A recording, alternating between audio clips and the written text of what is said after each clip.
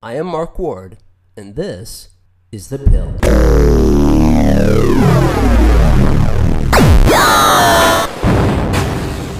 I was trying to deal with my anxiety about what was to come. So I called the funeral home that handled my mom's cremation to see what I could do so that I would not have to think about these things when I'm not clear-headed. Well, I felt weird about it, as if I was unnecessarily advancing the process. But I had to do something. My dad was dying. They told me that it would only be a matter of time. So much dread, unmanageable dread. Well, nothing is unmanageable, I suppose. I cannot stop what is happening, but I can do something in response. I can prepare in some way. I wanted to control something to ease my overwhelming sense of hopelessness. I had to do something. The funeral home emailed me the paperwork. There is always paperwork. There's always paperwork, isn't there? We seem to have lives that are defined, recorded, impeded, and occasionally empowered by mounds of paper. Well, I was completing the paperwork, and the last item that is required was that I have 2 witnesses, since this was in advance of any death, and it was simply in preparation for what was to come. So I went to my neighbors downstairs and to my neighbors across the hall, who graciously agreed to be witnesses for me. They signed the last 3 pages of the paperwork, and I returned to my apartment. I walked in the door, set the paperwork down in preparation for scanning, and the phone rang.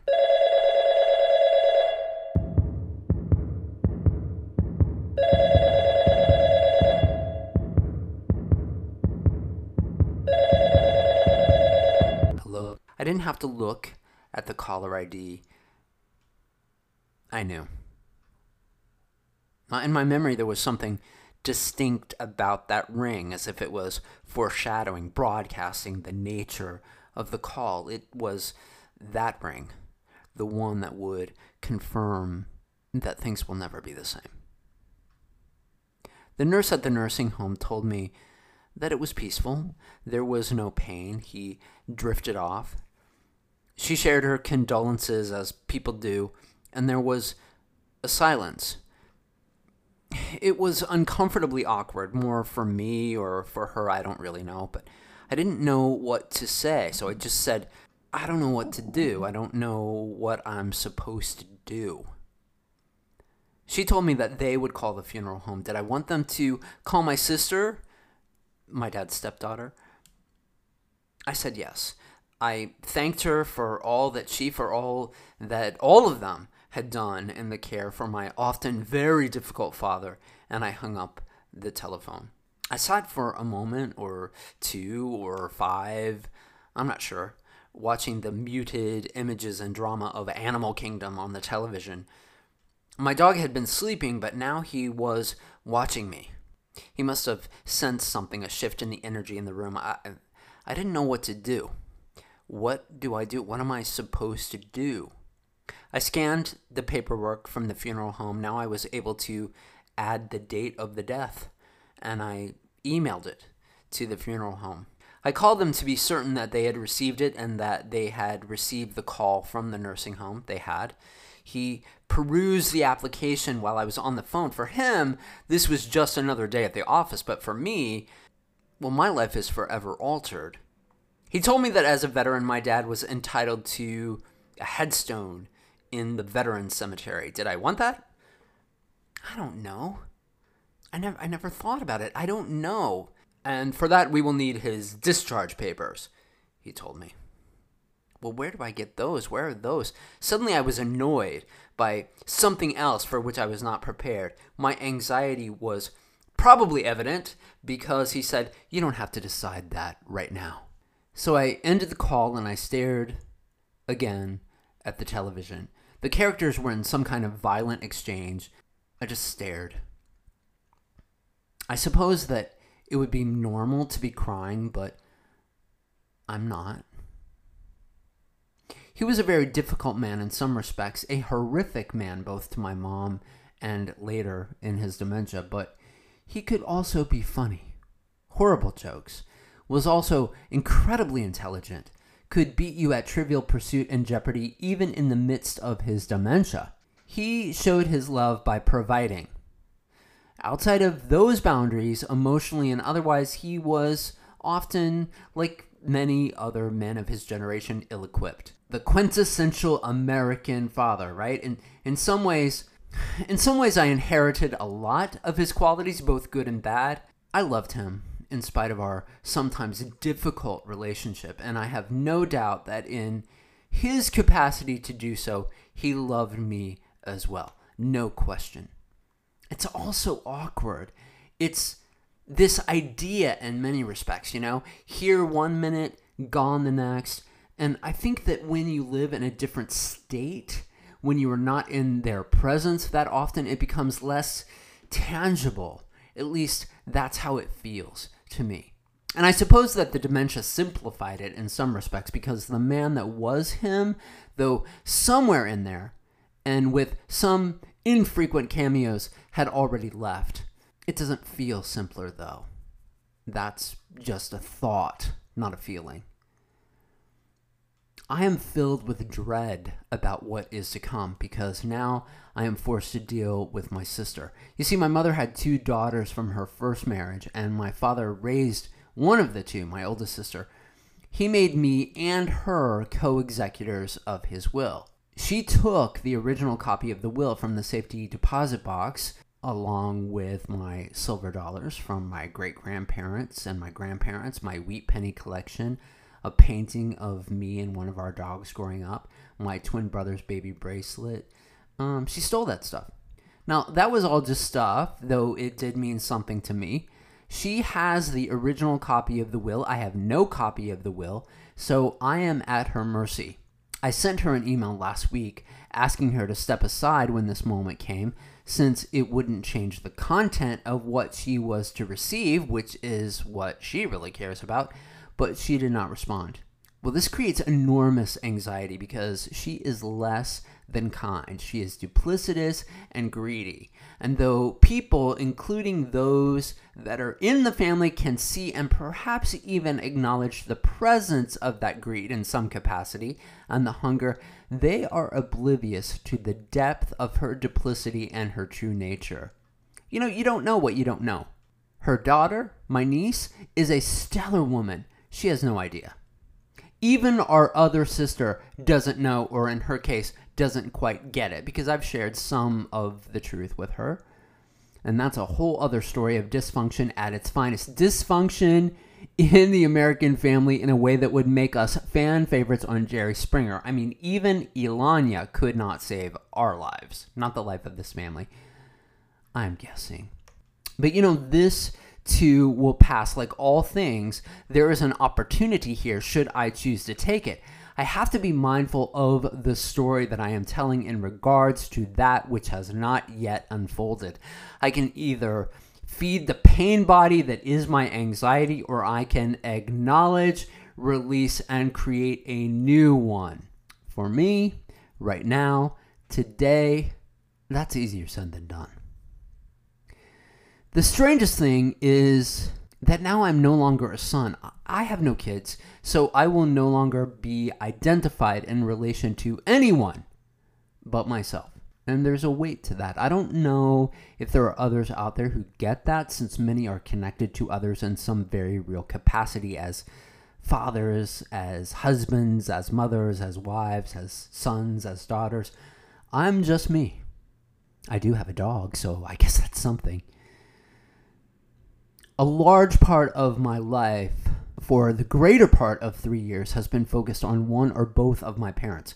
Her surviving him and his dementia, him surviving without her, just surviving. Now, once the probate process is complete, which has not even started, I have to focus on me again, absent any mission except making something more of myself again and surviving this and all that is to come. It's what we're all doing, I guess, surviving at the baseline, at the root. We are doing whatever it takes to get by. And Dad, I'm glad that you are no longer suffering. I'm glad that you are finally at rest. And despite some really valid evidence and reasons for why I might want to feel otherwise, I am glad that I was your son. So Dad, say hello to Mom and to Mike and to Grandma and Grandpa, both sets of them. Be better to Mom and just rest. Rest in peace.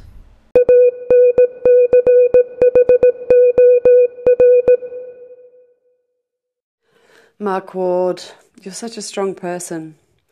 Even in this, the most difficult of circumstances, you're still recording your story, being genuine, talking honestly, being real with yourself, and to do that in audio is a gift for other people. I've always considered you a very strong person with an amazing brain.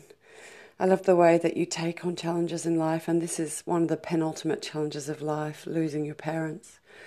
And you've got so much to deal with, and the dysfunction of the American family. Yeah, I relate to that in an Australian setting. And paperwork. Yeah, it's the bane of all our existences, and yet there you are, getting through it and sharing your story with other people. Always impressed with you as a human being, Mark Ward. Gracious, elegant, genuine, intelligent, and kind. Hey Mark,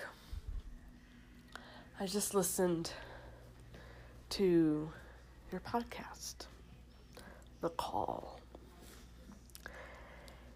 and holy wow, but you know what, and I wish I had more time to talk. I can always, what do they call it, call back in again or send you a message, but you are somebody to a lot of people, maybe not blood relation, but I promise you, you are somebody to so many people. And I have a lot of respect for you because despite, your father being so difficult, you still loved him. Georgie D, Candace, thank you both. Coming from the two of you, I consider those to be the highest of compliments. And I really appreciate it. I cannot adequately tell you how much it means to me. Thank you.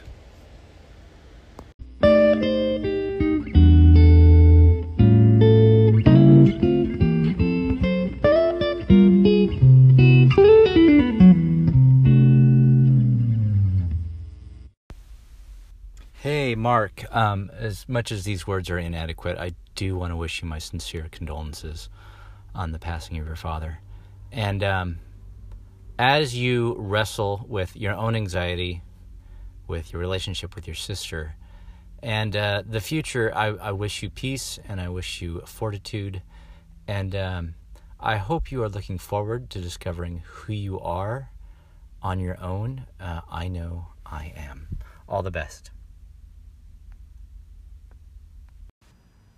Tim, thank you so much. And actually, those words are very meaningful, and I appreciate them. Thank you. I'm walking, as I always do, in the cemetery. I live near the largest cemetery in Chicago, so you can get quite a lot of mileage in, and as I think you can tell, it's very peaceful, which is, a gift in the city. And I was just thinking about my parents, So my dad passed on Tuesday night. We're coming up on the year anniversary of my mom's passing. Thinking about my twin brother, who is also not with us, my grandparents, and I keep picturing them all together, laughing, just having a great time. And it's interesting, I sort of picture the idealized version of my parents rather than the version that they represented when they were here. Meaning that, like many people, I think that there was a weight about them. Meaning that it seemed a little challenging for them, as it does for many of us, to just engage joy, for the sake of joy, without there having to be some, defined reason, celebration around it. I don't think they knew how to do that, or didn't feel like they deserved it, or didn't feel they had permission. I don't know. But I have tried to use that in recent years, as a reminder to myself that I, as a part of them, will most likely share those inclinations. And I do, or maybe it's just something that we all share as humans. So it's just a reminder to me to, engage the joy. Focus on the good and on the gratitude. And I'm no master. I certainly have my moments, but... And, I guess the whole premise for those who believe that life continues in some capacity would be that that weight is lifted and that they are now able to experience that joy without any hesitation or limitation or guilt. And that's how I prefer to envision it. And yeah, I would like to see that. And yeah, today will be one of many days in which, I miss them.